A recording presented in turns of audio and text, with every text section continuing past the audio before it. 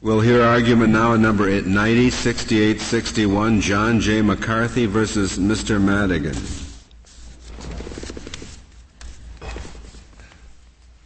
I'm sure you've got one. We have it. Mr. Smith. Thank you, Your Honor. Mr. Chief Justice, and may it please the Court. This case involves a Bivens action that was dismissed on the ground that the federal prisoner who brought the action had not exhausted the Bureau of Prisons grievance procedure. Now, in seeking reversal of that ruling, we are not contending that Bivens plaintiffs could never be required to exhaust an appropriate administrative procedure. Here, however, there are two key features of the existing grievance procedure that, in our view, make it fundamentally ill-suited to being the first stage of Bivens litigation by federal prisoners. First, that grievance process provides no remedy whatever to a potential plaintiff seeking compensation for a past constitutional injury. Second, the procedure contains a series of mandatory hurdles, beginning with a 15-day filing deadline that create a very high risk of inadvertent forfeiture of constitutional claims. Now, these features of the grievance process are not surprising in light of its origin. What we have here is a process that was created to provide an informal outlet for any and all inmate complaints. It's not limited to legal claims. It contains no standards that have to be applied, and it creates no right to anything other than a written response. It's basically an opportunity for a dialogue with prison administrators. If there is an adequate administrative remedy, then is there a Bivens action at all? Well, Your Honor, I think there could be a situation where you would have an administrative remedy that would be adequate enough to justify exhaustion, but not so comprehensive that you would want to get rid of Bivens. Have we had a situation like that?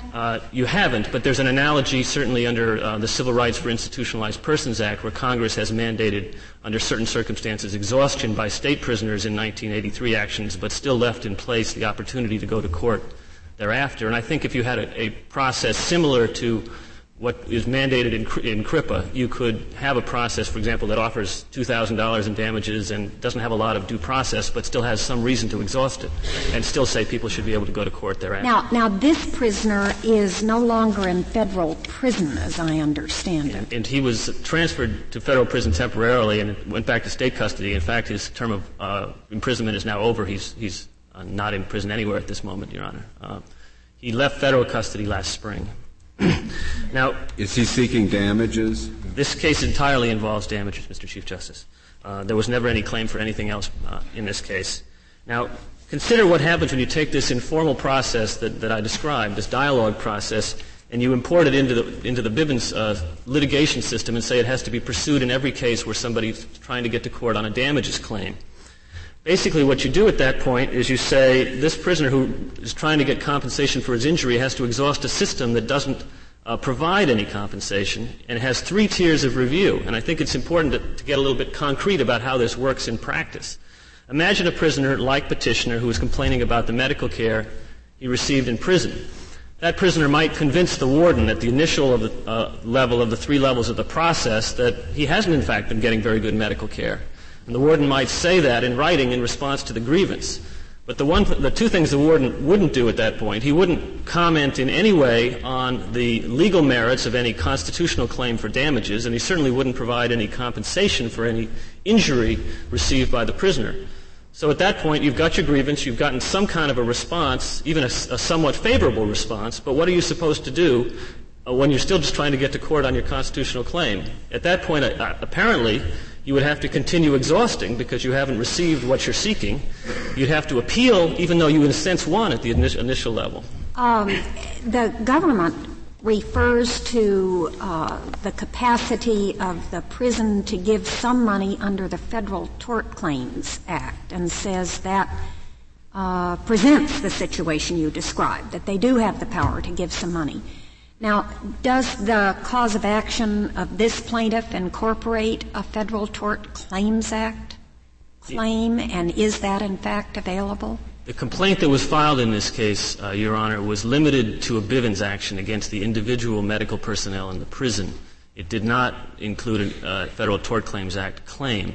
It could have. The kind of claim he brought, medical malpractice, could be brought into the Federal Tort Claims Act. He would have had to exhaust the entirely separate Federal Tort Claims Act administrative procedure before he could have brought such a claim, and he didn't. Do the federal regulations explicitly note that as an exception? Yes. Yes. The point I would make in response to the government's argument about how you should file a grievance because we might give you a settlement under the Tort Claims Act is you've got two different procedures here. The grievance procedure that says it's not for tort claims, and the procedure for tort claims, which is an entirely different part of the CFR. And what they're saying in kind of a Rube Goldberg thing is you should go over to this procedure because although it's not for tort claims, we might nevertheless consider it as a tort claim and on our own initiative offer you a settlement under this other authority over here that you haven't pursued. And I think there's several problems with that kind of a theory if you're going to make that the basis for justifying exhaustion of the grievance procedure. First of all, the petitioner had no way of knowing that he had this golden opportunity to get a settlement offer for damages by filing into the grievance process, which expressly says it's not for tort claims and it doesn't have any damages in it. So there's kind of a notice problem to begin with. I also think basically the whole scenario is a little bit implausible. The idea that these federal prison officials are sitting around taking these grievances that come in and plucking out those that look meritorious and making on their own initiative settlement offers to people that haven't even made any indication that they want to pursue a legal claim for damages either under the Tort Claims Act or in court strikes me as unlikely. And if it doesn't happen in any significant number of cases, then it certainly doesn't justify putting everybody through this three-level process. Why didn't you bring your action under the Tort Claims Act? You didn't think you could win, I suppose. Well, Your Honor, I think the decision was certainly made by a pro se inmate at the time, and I actually don't know the answer to that question. What would you think now about the Tort Claims Act? Well, there are differences between the two in terms of the relief that's available and. What's the standard? What would you have to prove to win under the Tort Claims Act? In this kind of case, you would have to, in some sense, the standard of proof would be less. It'd be more of a negligence case than the deliberate indifference standard that you'd have to meet under Estelle versus Gamble in a medical constitutional case under Bivens. Would the you think if you just prove negligence in this case, you could win on your Tort Claims Act? If he had brought a Tort Claims Act, as I understand it, the government has waived sovereign immunity, and therefore, if there was a state law tort committed by these federal prisoners, why should we? If there's this alternative route to go, why would we put up with the Bivens Act? Well, that's that whole issue was discussed at length in Carlson versus Green 11 years ago, and the court indicated in that case that there are differences between the two causes of action, that Bivens claims give you greater deterrence because you can sue the individual wrongdoer, that they don't depend on the vagaries of state law. Sometimes there is no state analog and you have no claim at all under the Tort Claims Act, or there are exceptions to the Tort Claims Act. Mm-hmm. There's also no jury trial under the Tort Claims Act, and there's no potential for punitive damages. So that hasn't been regarded as dispositive in other cases where we've held Bivens claims have been preempted. Yeah, more recently, Mr. Chief Justice, This is a suit against the federal prison officials, isn't it? Yes, they were medical officials at Leavenworth Prison. So the Federal Tort Claims Act is available. It's available, sure, but this is not the route that was pursued, and there will be many cases that could be brought under Bivens that are not overlapping with the Tort Claims Act, although I think this one does. And so one of the things that one would have to do if you're going to eliminate Bivens cases is make sure that you don't eliminate them in situations where the Tort Claims Act. Do you think the standard of deliberate indifference would be close enough to intentional conduct to be barred by the Tort Claims Act? Well, as I read the Tort Claims Act, it doesn't say we bar all intentional torts. It just bars specific intentional torts, like assault and battery and things like that. There probably is room in there for some medical malpractice cases to meet the deliberate indifference test and also still be state law torts that would qualify under the Tort Claims Act. There probably is some overlap, but it gets very messy trying to figure out how to separate these two sets of claims and make sure that they're covered by both. The other point I would make about this opportunity that the petitioner allegedly had to get a Tort Claims Act settlement is, if that's what we're going to justify exhaustion on the basis of, why don't we just have exhaustion of a procedure that directly addresses the issue of damages? I mean, the only reason we're talking about this grievance procedure is because it's the thing that happens to be lying around in the CFR. But if exhaustion is going to be justified on the basis that somebody ought to have an opportunity to seek damages and this opportunity exists, why not have a procedure that says you can ask for damages administratively and get an answer to your request for damages administratively, rather than going in this grievance process where you don't even know whether the issue of damages was considered or not considered. It depends on the initiative of whatever prison official was responding to the grievance. There still may be some benefits, though, I suppose, by having a prompt administrative look at the facts. I don't dispute that. There may be some public benefit. I don't dispute, Justice O'Connor, the possibility that there are state interests served by having exhaustion of an administrative remedy in this kind of case. The point I would make, though, is that there is no reason why we should serve those state interests without at the same time having features in the procedure that offer a remedy and at the same time don't interfere with the legitimate interests of the prisoner.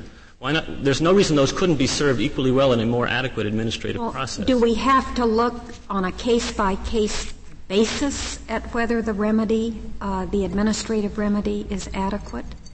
Or do we take a more global look at it?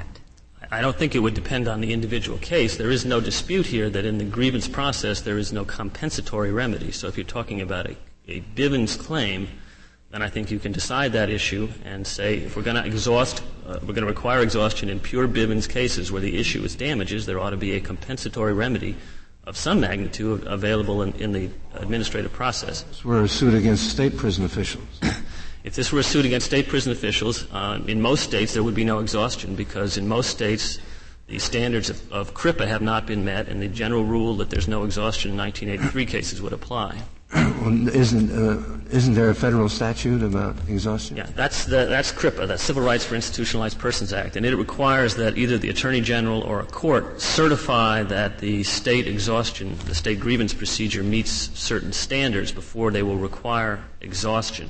Well, and as I understand it, it's only about 10 states where that has occurred. And what about one of those states? You have to exhaust under that statute, even though there isn't a damages remedy. As I understand it, Your Honor, that's not right. The court, first of all, has discretion about whether to require exhaustion under CRIPA. And the Attorney General, in putting out the regulations in 1980, indicated if it's a pure damages case and the state does not provide compensation, the court shouldn't require exhaustion. At all? At all. The other thing about CRIPA is you file your case in court and then it's held for 90 days, so you don't have this other problem, which I want to get to, this potential forfeiture of claims by failure to file the grievance very quickly before you get to court. And I think that is, in fact, maybe even a more serious problem with this argument for exhaustion in this case is the deadlines that you have to meet and the hurdles you have to get over and the risk of forfeiture of constitutional claims that it creates. I mean, you look at this procedure, you have to file your grievance within 15 days of a constitutional deprivation. And in fact, I think that's an overly generous way of describing it. What the regulations actually say is you have to complete whatever informal grievance resolution procedures the prison may have in place, and then file your formal grievance, all within that 15-day period after the alleged constitutional violation occurred. At Leavenworth, what that means in practice is you have to file two forms. File an informal form, get a response, and then file your formal form, all within 15 days. And then when you lose, which is inevitable if you're seeking damages since it doesn't provide damages, you have to appeal to the regional level and you have to appeal to the central office of the Bureau of Prisons. The first one has a 20-day deadline. The second one has a 30-day deadline. I submit it's hard to imagine a system that could be better designed to make it likely that people who aren't represented by counsel will make a foot fault and forfeit their constitutional claims. Did this petitioner comply with the 15-day period, or was he given some sort of excuse or extension? This petitioner went directly to court thinking that he didn't have to exhaust because it was a pure damages claim. It was dismissed. And he then went back and tried to exhaust, and his claim actually went up to the second level, the regional level, and was a few days late and was dismissed for being untimely at the second level back in the summer of 1990. And then did he then file again, or is what we? No, we're just reviewing the initial We're talking about the dismissal. first suit. Yeah, it was dismissed for failure to exhaust. What he argued to the court in the district court was essentially what we're arguing here, that because it's a damages case, exhaustion shouldn't be required, as several circuits have held. Well, suppose he had included in the complaint injunctive or declaratory relief as a prayer. If he had included... Now, there it might make a difference for administrative procedure. But would you still be here arguing that the 15-day deadline makes it inadequate, even if injunctive relief were sought? I think that the consensus in the lower courts is that in an injunctive case you do have to exhaust because there's clearly a remedy. They can stop doing whatever they're doing. And the 15-day deadline is also a much less serious problem in the case involving prospective relief because if they're doing something every day and you miss the deadline, you can just file it again. There's no forfeiture problem because the clock essentially keeps running continuously for an ongoing problem as to which you're seeking prospective relief. So both the forfeiture problem and the remedy problem are quite different in an injunctive case, and that's I think why it's clear that no court has ever held that you should be able to go and seek an injunction against federal prison conditions without trying Mr. Smith, I'm not sure you've answered Justice O'Connor's question. What is your view about a mixed complaint? Okay, a mixed complaint I think ought to be held as well. I think that probably is the right way to handle it. That if you have both, you ought to go ahead and file. Now, there could be different ways to handle it. It does get messy. For example, someone might file a damages complaint and then still seek prospective relief in the grievance process and kind of split his claim that way, and it does get messy. I think the right way to handle that, frankly, is to have a grievance process that has some compensation in it and make everybody with every kind of complaint exhausted. No, well, we don't have that. Now, what about a mixed? I'm still not quite clear. What should a judge do with a mixed complaint in which damages are sought and there's been no failure, no exhaustion? I guess my view, Justice Stevens, would be that the court ought to hold on to the damages element of the case, tell them to go exhaust on the prospective relief and come back and then litigate the case at that stage so that there's no waste of judicial resources at the same time that the case is held at the district court level. Now, this kind of maze that you have to go through seems to me is the kind of thing that this court would never tolerate in any other context. And I would point out that one thing that it does is it creates severe discrimination against federal constitutional claims vis-a-vis state law claims. For example, a prisoner who wants to bring a common law claim under the Federal Tort Claims Act has 2 years by statute to file his initial administrative form. But if he wants to bring the same complaint under the Constitution, under Bivens, he has this 15-day deadline. And this court has many times noted, certainly in Wilson versus Garcia and Felder versus Casey and elsewhere, that in the 1983 context, such discrimination against federal claims is a severe problem in examining the kinds of statute of limitations that might or might not be borrowed from state law in the 1983 What you're comparing with here, though, is two federal claims, one under the Federal Tort Claims Act and the other under the Constitution. The fact the Federal Tort Claims Act may subsume some state law claims doesn't make it any less a federal remedy. That may be. I guess it's hard. The Federal Tort Claims Act can be viewed as a federal remedy or as a waiver of sovereign immunity on state claims, and I guess in some sense it is a federal remedy, certainly, because it creates a different defendant, the United States, rather than the individual tortfeasor. That's true. The underlying issues, though, certainly are state law tort issues. Why couldn't we hold that you have to exhaust for that as well? So that even though it has a 2-year statute, if you haven't, if you've rendered it impossible for you to exhaust, you're out of court. Well, what the statute says is that you have 2 years to file your administrative claim with the agency that administers that involves the tort. So I think it'd be difficult for this court to require some prior administrative filing under the Federal Tort Claims Act, because the statute is quite clear that you have that 2-year period for your initial administrative filing. Can you give us some examples of Bivens claims that would not have a counterpart under the Federal Tort Claims Act?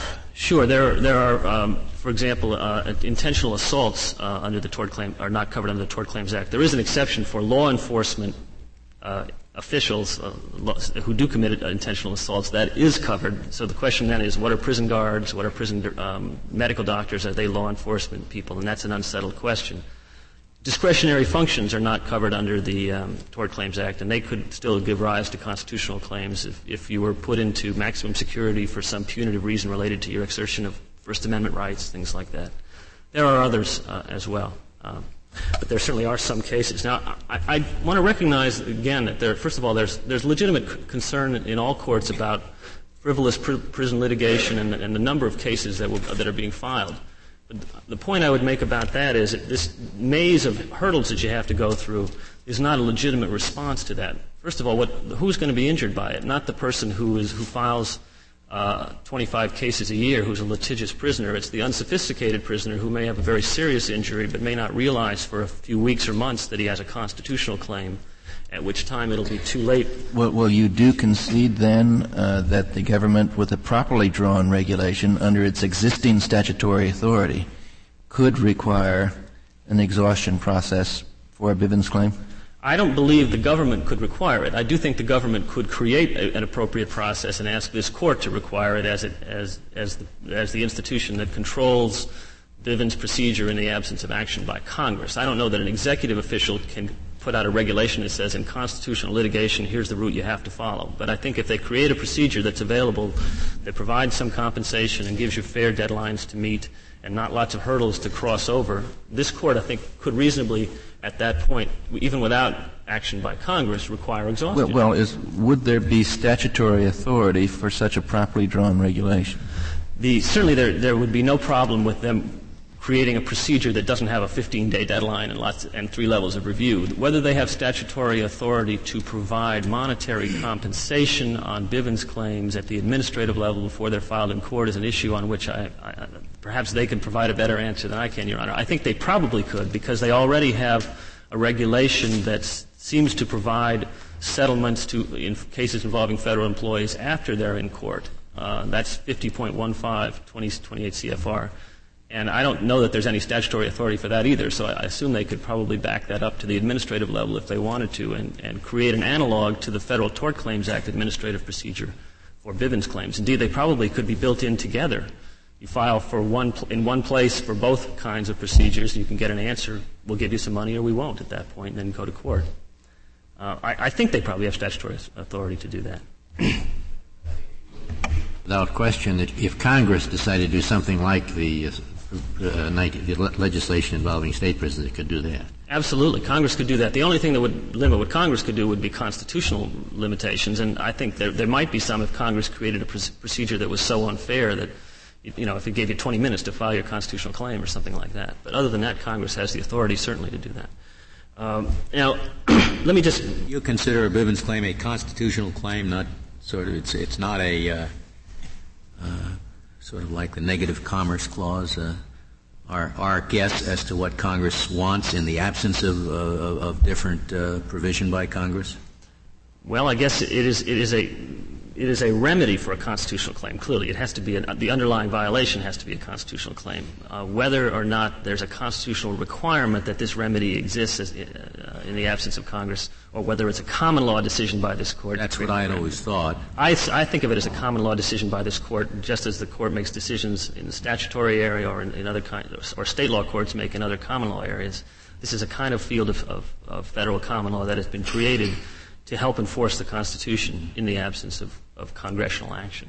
And I suppose, although you might not, and I think you gave some persuasive reasons why you should not hold that the Federal Tort Claims Act supersedes Bivens, what about the scheme of remedies provided in federal prisons? Why? I mean, Congress has a number of statutes that interlock and that give prison officials the right to establish this grievance procedure for violations. Why could not that be interpreted as, in effect, Congress supplanting Bivens remedies with respect to those matters that it's given the prison authorities power to provide for? Well, Your Honor, if there were a procedure created by Congress that provided compensatory relief of a substantial nature and had due process for that claim, I think there would be a situation in which this court could very seriously consider the issue, as in Bush versus Lucas or Schweiker versus Chalicki, the issue of whether that preempts Bivens claims. You think the Constitution requires monetary relief? I thought you said it was common law, that we're sort of filling in the interstices. I thought Congress could abolish that monetary relief if they wanted to. Well, the only point I'm making now is that if you're going to eliminate Bivens on the basis of some remedy that exists, it ought to be a significant remedy, or there at least ought to be some affirmative indication from Congress that it doesn't think there should be compensation, because this court has already indicated its judgment that compensation is an appropriate remedy, and that I would think at that point you'd want to wait for a pretty strong indication from Congress to get rid of compensation altogether. The other point I'd make is it's not like Congress has specifically encouraged grievance procedures or authorized this specifically. This is entirely a creation of the Bureau of Prisons under statutes which say things like you're authorized to run the prisons. Just one more point about Congress, and then I'll reserve the balance of my time. I do think it's important to recognize that CRIPA does not support exhaustion in this case for the reasons that I said before. CRIPA, first of all, prevents forfeitures of claims because you file in federal court first. They then hold the case for 90 days and say go exhaust there. So you don't have this inadvertent forfeiture beforehand based on some state law deadline for your grievance.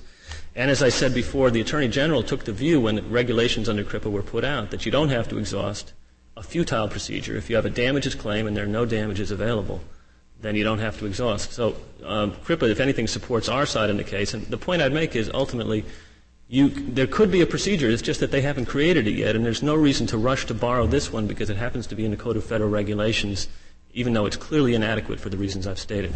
Thank you. Thank you, Mr. Smith. Ms. Mahoney.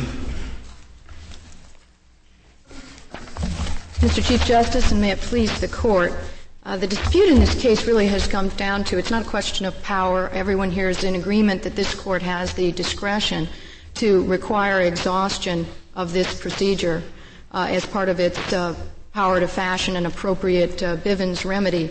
The issue really is whether or not the Bureau of Prisons has designed an appropriate grievance procedure. And that issue, we submit, is firmly entrusted to the BOP and its expert judgment about what's going to work in this prison system. The way that the system is designed is to serve a variety of purposes, and in fact, the petitioner does not dispute that this system does serve very, very important institutional purposes. The 15-day requirement that they say is so prejudicial to the inmate is for the benefit of not only the inmate complaining, but also the other inmates within that system. Unless the prison Mr. has... Mahoney, what if the prisoner's beat up and unconscious in the hospital for 2 weeks? Your Honor, that would be, he would certainly be excused from meeting the 15-day deadline. If I could just describe how the 15-day deadline works, I think it would satisfy any concern that this is somehow... Are there provisions for excuses? Absolutely, Your Honor. The regulations specifically provide that the inmate is to file his complaint, which is a simple one-page statement, within 15 days of the date of occurrence, but that the Bureau of Prisons shall, and I emphasize shall, waive that time limit if there is any, quote, valid reason for delay. And even if there is no valid reason for delay, the Bureau of Prisons would retain discretion to waive the time limits. Yeah, federal prison? Your Honor, I've been in a state prison. I don't believe I've ever been in a federal prison. They do retain the authority to waive the time limits, and as I indicated, it is mandatory if there's any valid reason. In practice, it is liberally applied. In fact, in cases such as Mr.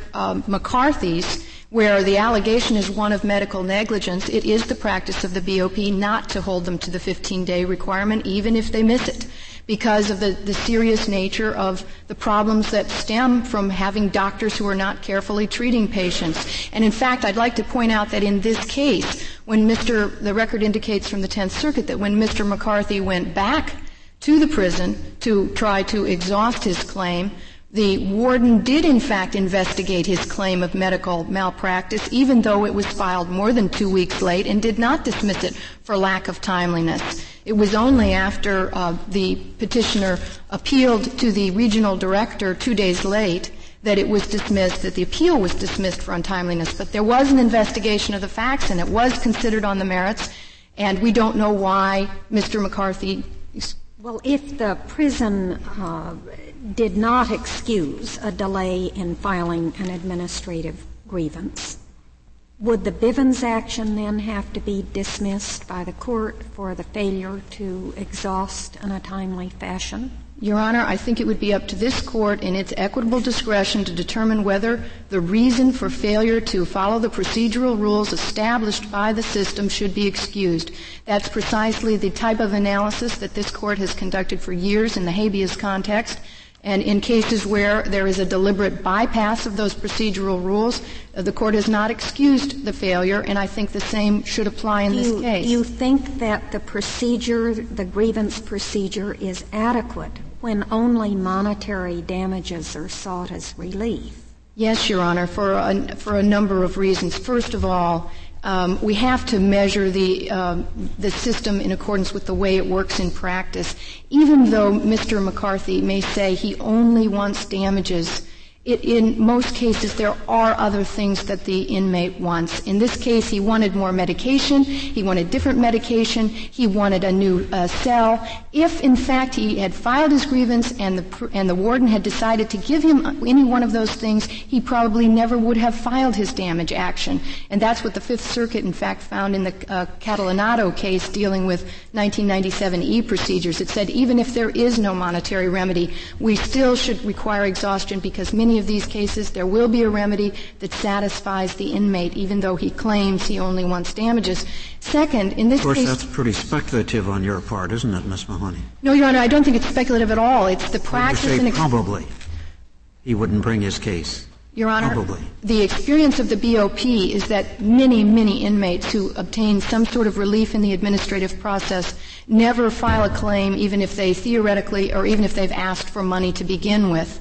It's simply and in addition, Your Honor, they also find that many never file a claim even if they don't get relief. We have to keep in mind that that prisoners often have a motivation to sue for harassment and intimidation, and that if we make it easy for them to file a complaint in federal court against one of their guards or their doctor the day that they have a disagreement with them. Well, I agree with all that, but nevertheless, you are confronted with the fact there's no provision for damages in the grievance procedure, is there? Your Honor, there is the potential to settle the claim, and I will turn to that right now. This works both as this procedure works as an opportunity for the BOP to give an administrative remedy such as new medication or changing a cell, but it also works as an opportunity to give them notice of a claim so that they can use their settlement authority to settle the claim if they believe there is some merit. Ms. Mahoney, are there any examples in the record or that you can call our attention to where the government has in fact paid money to any prisoners on Bivens claims? Your Honor, there is no record in this case to speak of. The government... you described the general practice and what happens, but there's nothing in the record.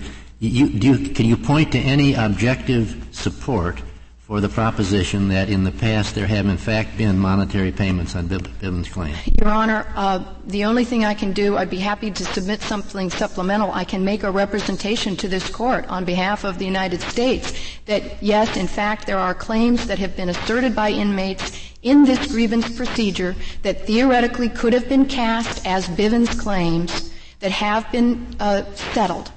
Because settled by the payment of money? Settled by the payment of money. That's correct, Your Honor. Because the way this works is that the inmate files his notice. Are those claims that also could have been brought as Federal Tort Claims Act claims? Yes, Your Honor. Are there any that could not have been brought as Federal Tort Claims Act claims where a Bivens payment of money has been made? In settlement or after judgment? In settlement.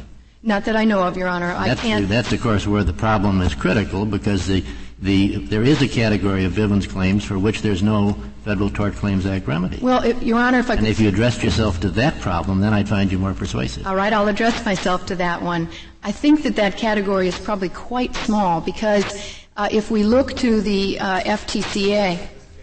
In that category. It is in the category of cases that could be settled under FTCA authority, Your Honor, because this case, while he claims it is a Bivens case, a case of deliberate indifference, it certainly can also be characterized as a malpractice claim. Well, correct me if I'm wrong, but I thought that in that case the regulation doesn't apply at all because it exempts tort claims.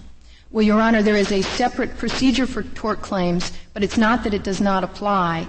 If the inmate brings the grievance to the attention of the prison officials through this administrative remedy process and they wish to treat it as a claim that could be settled under its FTCA authority, they simply ask the inmate to file an additional form and exercise their authority to settle the claim. Ms. Mahoney, though, it says in the regulation, filings will not be accepted under the administrative remedy procedure for tort claims. Your Honor, the way that has been applied by the Bureau of Prisons is if an inmate says, the only thing I want is a Federal Tort Claims Act suit, they will treat it as an FTA suit which has a separate administrative claims process, and let me explain why there's a separate process. Congress established under the Federal Tort Claims Act that there should be administrative exhaustion of FTCA claims, and they provided a variety of aspects of that system, and it has not been up to the Bureau of Prisons to establish its own system for pure FTCA claims. And for that reason, the pure FTCA claim needs to be, it's a very similar process, but it has some separate provisions. Do you take the position that this particular claim is a pure Federal Tort Claims Act claim? No, Your Honor. He has styled it as both. He has styled it as a Bivens action. It's a question do you say that the Federal Tort Claims Act covers his entire complaint? No, Your Honor. If he were correct that these doctors engaged in wanton and deliberate conduct, subjecting him maliciously to injury, he might well be entitled to damages above and beyond that which he could get in a Federal Tort Claims Act suit. But, Your Honor, we're not submitting that he's required to take a settlement under our FTCA authority.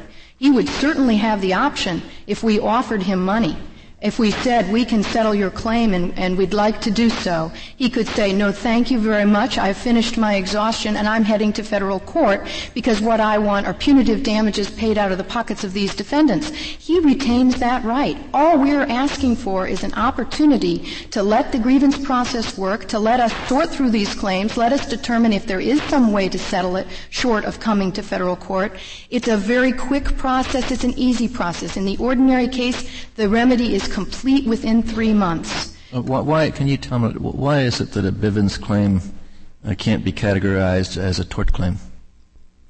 No, Your Honor, I'm sorry. This could be categorized as either a Bivens claim or a tort claim. There's an overlap. Isn't a Bivens claim? Under our regulation? Yes. Why isn't it that a Bivens claim can't be thought of as a tort claim under your regulation? Because it could be, except that it's not. The BOP established this regulation and it's interpreted its own authority, and it has consistently interpreted it to apply to any claim relating to any aspect of imprisonment except for those claims which a prisoner says, I want an FTCA remedy only. Did it make that did it change that interpretation after Congress passed the 1983 grievance process statute? No, Your Honor. It has been using the regulation in this way. It has been consistent at all times? Your Honor, I don't want to say that it's been consistent at all times. I don't know enough about what other things may have happened in the past, but I can say that there has been a persistent effort to require inmates to bring any kind of grievance that they have, whatever it relates to, through this process because it serves such important interests of the institution to get notice within 15 days, to investigate it, and to serve its purposes. I don't think that this inmate... Why wouldn't the regulation be rewritten to make that clear if that's the situation? Your Honor, if that's what's required, BOP certainly would do that, but I think that would be sort of an unnecessary hurdle at this point. There's no indication that this inmate, that Mr. McCarthy did not understand that the BOP in fact required him to bring this claim under the administrative grievance process. And in fact, when he filed his federal action, the Tenth Circuit's been quite clear on it, Your Honor, for more than 10 years. Since Bryce v. Day. So this inmate knew, and in fact he fully briefed the issue of the exhaustion cases in other circuits at the time that he went to federal court. In addition, the judge in this case dismissed his claim for failure to exhaust, telling him he needed to go exhaust before his 15 days had even expired. So he didn't lack notice that he was required to do it. And when he filed his grievance with the warden, they didn't reject it because it was a tort claim. They went ahead and considered it on the merits, had a factual investigation, and responded to him, saying that they thought what was appropriate was for him to get psychiatric care, and they were making it available. So it is clear from this record that they have in fact encouraged inmates to use this grievance system, and that it has in practice not worked any undue prejudice. Again, though, if Mr. McCarthy came to the federal district court, filed a new complaint, and said, I didn't exhaust because it was absolutely unclear that I had to resort to that procedure, that would presumably be a reason to provide equitable relief. On this record, though, it is clear that he cannot say that. He knew he was required to exhaust. The court told him so, and the warden went ahead and considered it his claim even though it was 2 weeks late. So I don't think that we have that problem in this case. What authority does the Bureau of Prisons have to provide a monetary relief under this particular procedure, where the claim is not under the Federal Tort Claims Act? Your Honor, this particular procedure does not spell out what relief will be available, whether it be monetary or non-monetary. Oh, I know, but what authority does it? Where does the BOP get the authority to pay money? The Attorney General has delegated authority to the Bureau of Prisons to settle claims for tortious conduct against federal prison officials pursuant to the authority under the Federal Tort Claims Act. Oh, I know, but this I just said, what authority is there for a non-Federal Tort Claims Act to give money? Well, Your Honor, it's all a question of characterization. Mr. McCarthy could have easily styled this action as an FTCA claim, and certainly in our settlement powers, we could characterize it as exactly that. We could say, look, you've called this a Bivens action, but what you're really complaining about is the malpractice of our doctors. Oh, I know, but you say that if this plaintiff wants to prove deliberate indifference, he might be able to get much more money than the Federal Tort Claims Act, so it would not be a Federal Tort Claims procedure. Well, Your Honor, he would have the option, if he chose to go to federal court and try to do that. And no, we couldn't pay him a settlement for punitive damages. But if we offered him $2,500 or $5,000 under our FTCA authority, he might well jump at the chance. And in fact, I'd be highly surprised if he didn't, Your Honor. So I think that while he may want to characterize it as a Bivens action when he arrives at the courthouse, that doesn't eliminate the fact that he may be quite content. I think you still haven't really answered the question. Let me see if I can ask you another one. Assume a claim that could not be characterized as a federal tort, a discretionary function or a willful assault. There must be a category of a claim that could only be brought as a Bivens action. Could you settle? Do you have any statutory authority to settle that case for dollars without recasting it as a Federal Tort Claims Act case? Your Honor, I believe that the Attorney General does, but that the Bureau of Prisons does not. So this regulation really does not authorize a monetary settlement in that hypothetical case, which you say is a very rare case. That's correct, Your Honor. And on that point, in terms of it being a very rare case, it is important to emphasize that under the Federal Tort Claims Act, intentional claims for assault and battery by law enforcement officials are still compensable torts. Does the Attorney General take the position that correction guards are law enforcement? Yes, Your Honor. So let me ask you another sort of bit more basic question. It seems to me that there is some rulemaking that's going to be required by either this court, you're asking the court to approve a 15-day statute of limitations, waivable, and so forth and so on. Isn't this whole area something in which Congress could really do a much better job than we could of fashioning the right kind of rules as they've done for state prisoners? Why isn't the right thing to do is to go to Congress and get them to draft the statute that will clear up all these problems so we don't have to meet them one at a time? Your Honor, I think Congress already delegated the power to the Bureau of Prisons to come up with a system that's workable, and that's what we have here. Why do you suppose they wrote a statute for the states and not there? You think that the authority was already clearly there?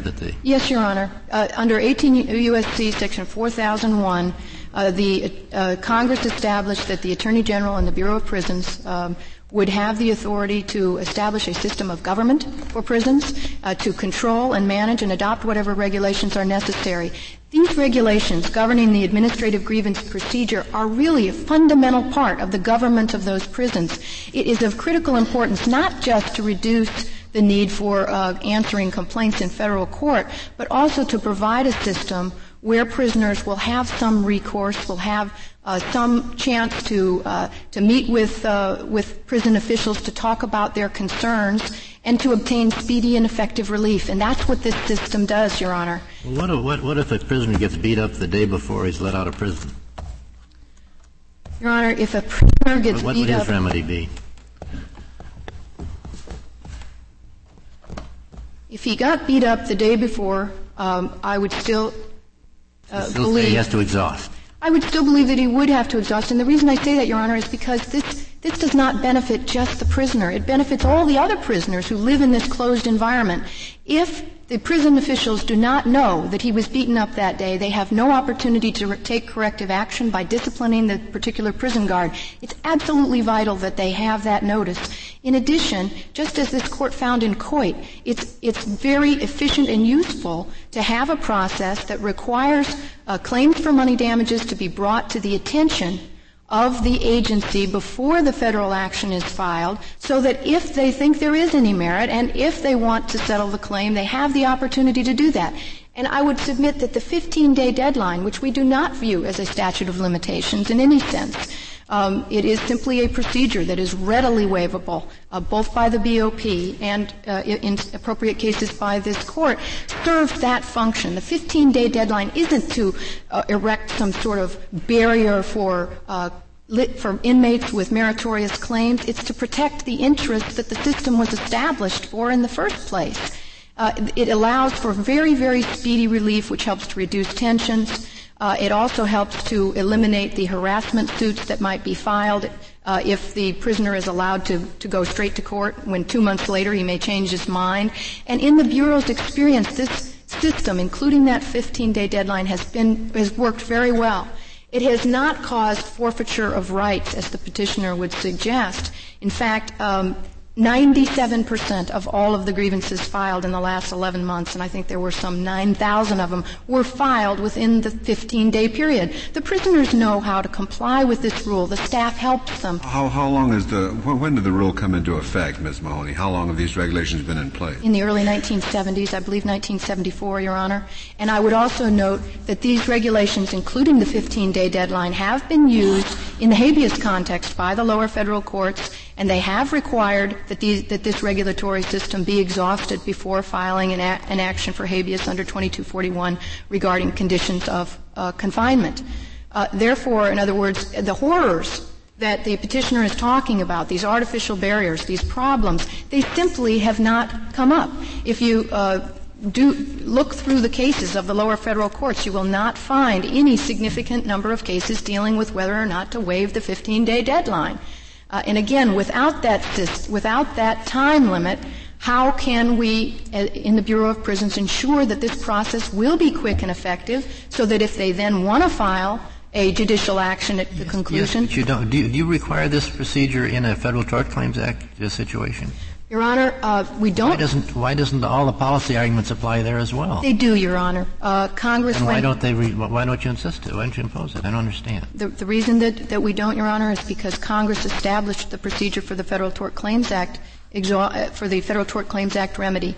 And it did that with all federal agencies in mind, not with the Bureau of Prisons specifically in mind. But if you have this wonderful record of the wonderful benefits of the 15-day rule, why don't you tell Congress about it and say, let's make this exception for federal prisons? We'd get tremendous benefits from it. Well, Your Honor, in most cases, inmates who want to pursue a Federal Tort Claims Act case they also want something else too, and so they will come and they will file a grievance. Yeah, but they don't have to. That is correct, Your Honor. They don't have to, and I think you're right. I think we would like for that to be changed. It simply is a consequence of having a system that was designed. Not important enough to ask Congress for this help, though. Well, Your Honor, we have been, as I say, the experience has been that these claims ordinarily will be brought to us. And more importantly, Your Honor, I would also note that while the system is different, it still does require that the claim be brought to the attention of the Bureau of Prisons before it can be filed in federal court. And that is one aspect of this system that is of great importance. I realize that, but most of these claims will be Federal Tort Claims Act. You've demonstrated that earlier. And I find it rather surprising that you don't have regulations that would implement the very strong policy arguments you've been making here in that area, which covers most claims. Well, again, Your Honor, most of these claims, such as this one, even if they may seek an FTCA remedy, they do bring them under this system as well in order to try and obtain some other kind of relief. In addition, Your Honor, I think that the thing that we really do not want to lose sight of here is that we are talking about a system that has been designed by the Bureau of Prisons based upon its experience and expertise, and it has found that it has very, very substantial benefits. The exhaustion jurisprudence of this Court suggests that it is entirely appropriate, even if full relief cannot be given to the claimant, that exhaustion be required in order to accommodate the benefits and the policies of the agency that is adversely affected when exhaustion is not required, and the petitioner in this case doesn't even contest that those benefits apply here. Therefore, we would submit that it is appropriate to defer to the scheme that's been established by the BOP, and if there are problems associated with a meritorious claim where an inmate believes that he has not had an adequate opportunity to present his claim, this Court still would retain equitable jurisdiction to provide relief in those circumstances. One last point on the issue of the FTCA remedy. One reason why, in the Bivens context, it's very important that the 15-day deadline and the process that's been established here be exhausted is that the statute of limitations for Bivens is not uniform, and in some jurisdictions it would only be 1 year, and therefore, and under the FTCA procedure, they would not have necessarily exhausted by the time that statute of limitations would run. So by funneling potential Bivens actions through the administrative grievance procedure, we help to ensure the protection of the litigants' rights to ultimately bring that action, even in the states that have the shortest known statutes of limitations. If there are no further questions. Thank you, Ms. Mahoney. Mr. Smith, you have 4 minutes remaining. Thank you, Mr. Chief Justice. Just a few quick points. First of all, on the issue of whether or not there can be extensions of time of the 15-day deadline, Ms. Mahoney referred to it as a mandatory requirement that they get extensions, but it's mandatory only where somebody determines that there's a valid reason for the extension. And the regulations provide no standards whatever for what reasons will be considered valid or invalid.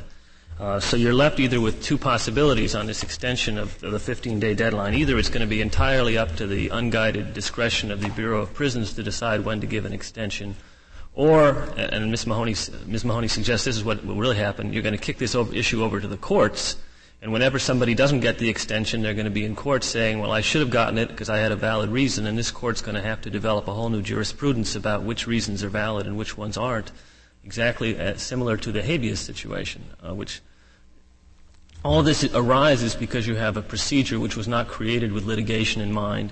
And if you had a procedure that was created as a basis, as a possible prelude to litigation, you wouldn't have a standardless provision like we'll give you an extension when you have a valid reason. You'd have something entirely different.